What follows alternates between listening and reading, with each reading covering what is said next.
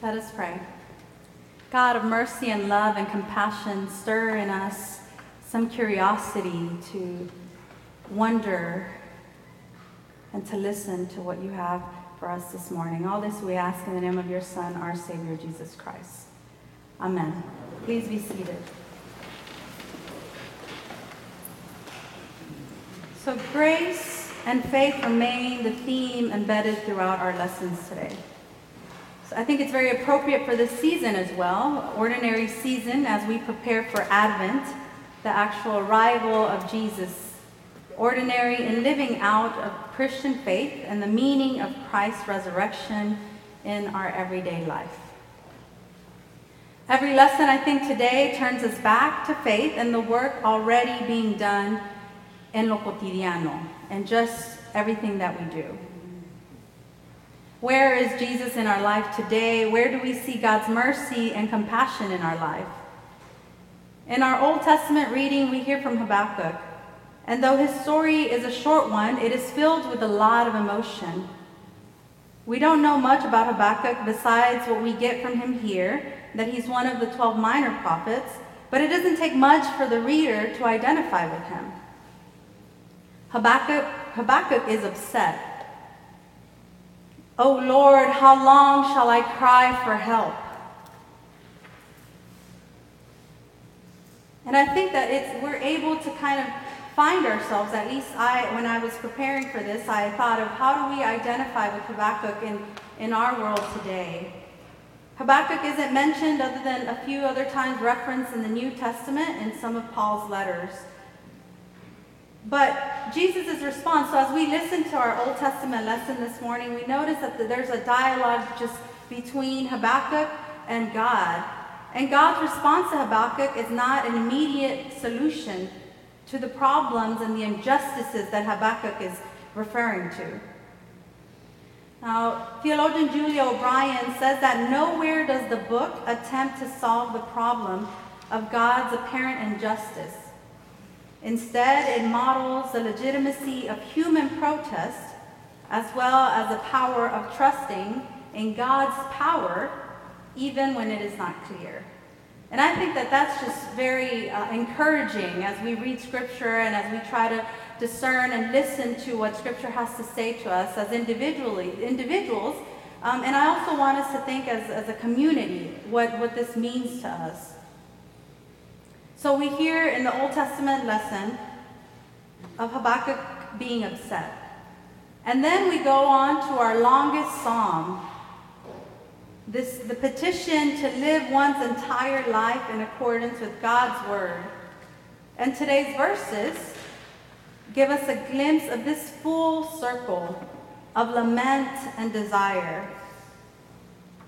The psalmist is portrayed as longing for God's word, tired from not having it, nourished by it, stirred by the prospect of the life it contains. Lament. Trouble and distress have come upon me. And then in our epistle we hear of a content Paul, Silvanus, and Timothy speaking to the residents in Thessalonica. Here the church of the Thessalonians is praised for their faith and reminded of God's presence even in their persecutions and the afflictions that they are enduring. Again, this recurring theme for me of faith and how sometimes we wrestle with these different feelings and emotions and these challenges that we face. Their faith has sustained them. And then finally, in our gospel lesson, we hear the story about a man named Zacchaeus. This story that is only found in Luke. And we've been traveling with Jesus on his way to Jerusalem, getting closer by the weekend as we read in our gospel here every Sunday. And Jesus is passing through Jericho. So we have the characters here are Jesus, Zacchaeus, and the crowd. Now, I want us to look a little bit at some of the background information so we have the world of this text, I want us to look a little bit of the world behind that text. What was happening at that very specific time when Jesus was traveling? Zacchaeus is not just a tax collector. He is a chief tax collector, so he is very wealthy. And tax collectors were not very liked. They were more persona non grata in Jesus' day.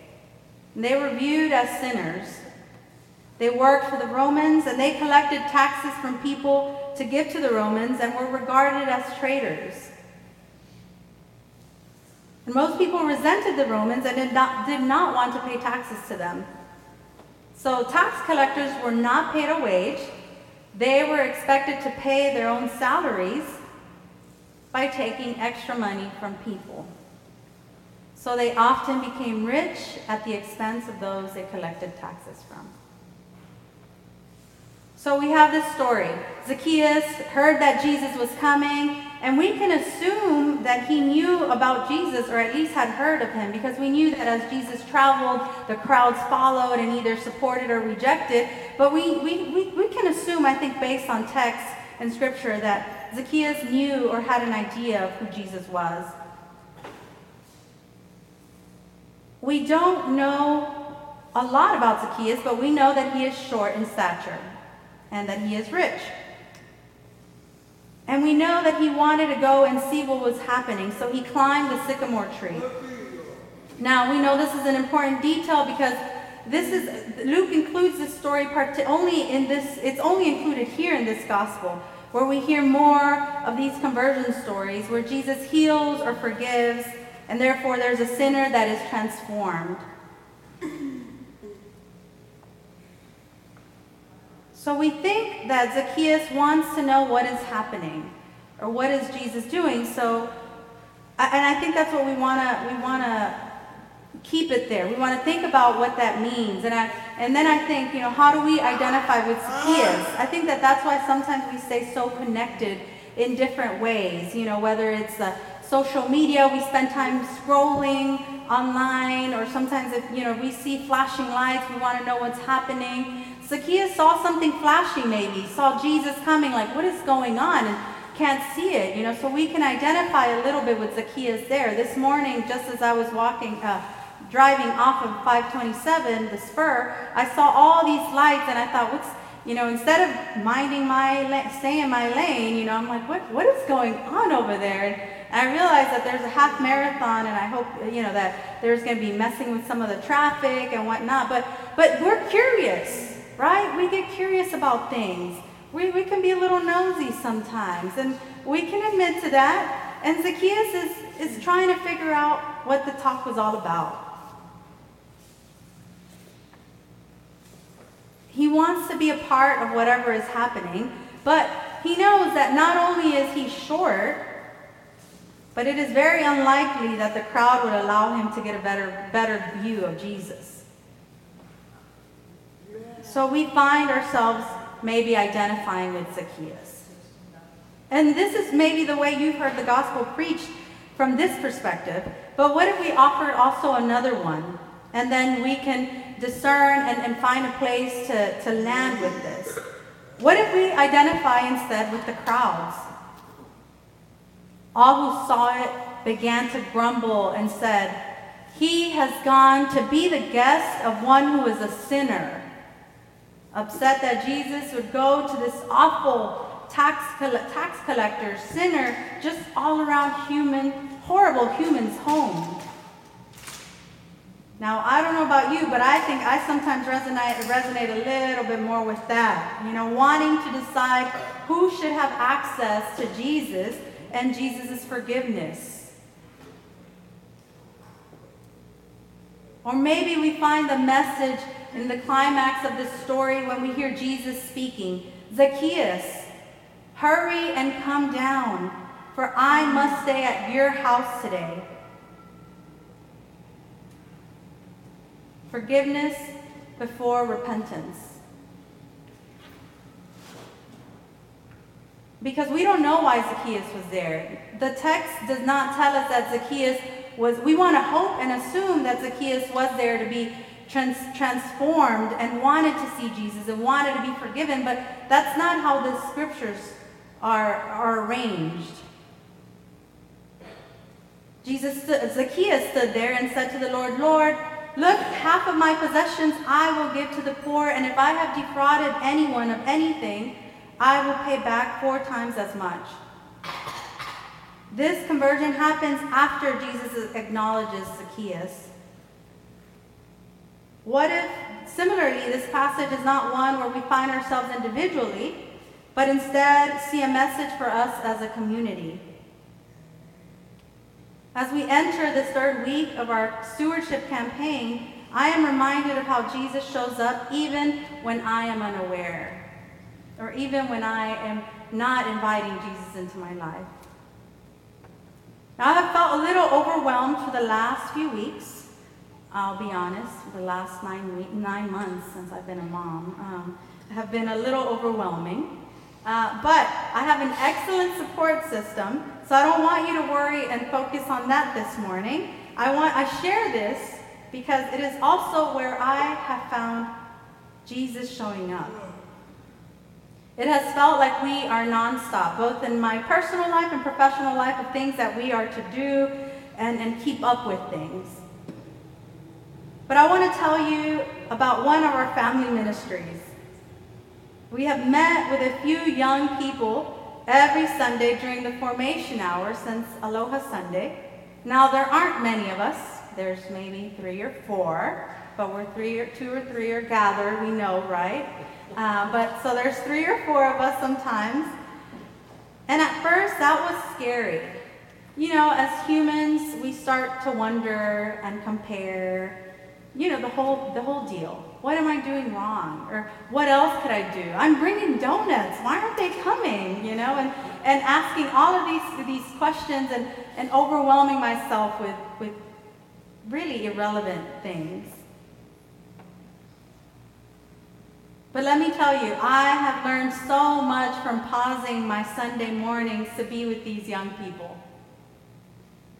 Every Sunday, we start our class we organize. Before I went to seminary, I taught at an elementary, and so I love kind of to have structure. You know, we had writing and reading time, and I love that. So I'm able to kind of incorporate a little bit of that into our formation hour. And so we've organized our hour where we meet for the first 15, 20 minutes. We kind of just have a conversation, very informal, and we decorate some brown bags. Now, you may remember that during the summer, we participated in Kids Meal's Summer Juice Box Challenge, where we were able to donate over 1,000 juice boxes to Kids Meals Inc., which is an organization that provides meals to kids year-round, especially during the summer when kids lack school food and they rely on receiving food from Kids Meals Inc. So, a little background on what we're doing. So then we just decorate brown bags and we get together and have a conversation and we theologize. We do talk about God a lot. And I have learned so much from sitting and being present to these young people. Week after week we meet and decorate and just have these conversations and have created these relationships that are sustaining, and where I have felt Jesus showing up even when I was too tired to say, like, I'm ready and I got this, Lord. It's Jesus showing up, uninvited. Zacchaeus did not invite Jesus into his home. And so, friends, I invite you this morning to wonder where Jesus has already invited himself into your life and into this beautiful community, and how you could get curious about how Jesus is entering your life, entering Trinity, and how you become a medium to the ministries and the work that we do, and how we allow for Jesus to forgive first. And we allow that for ourselves, and when we allow that for others.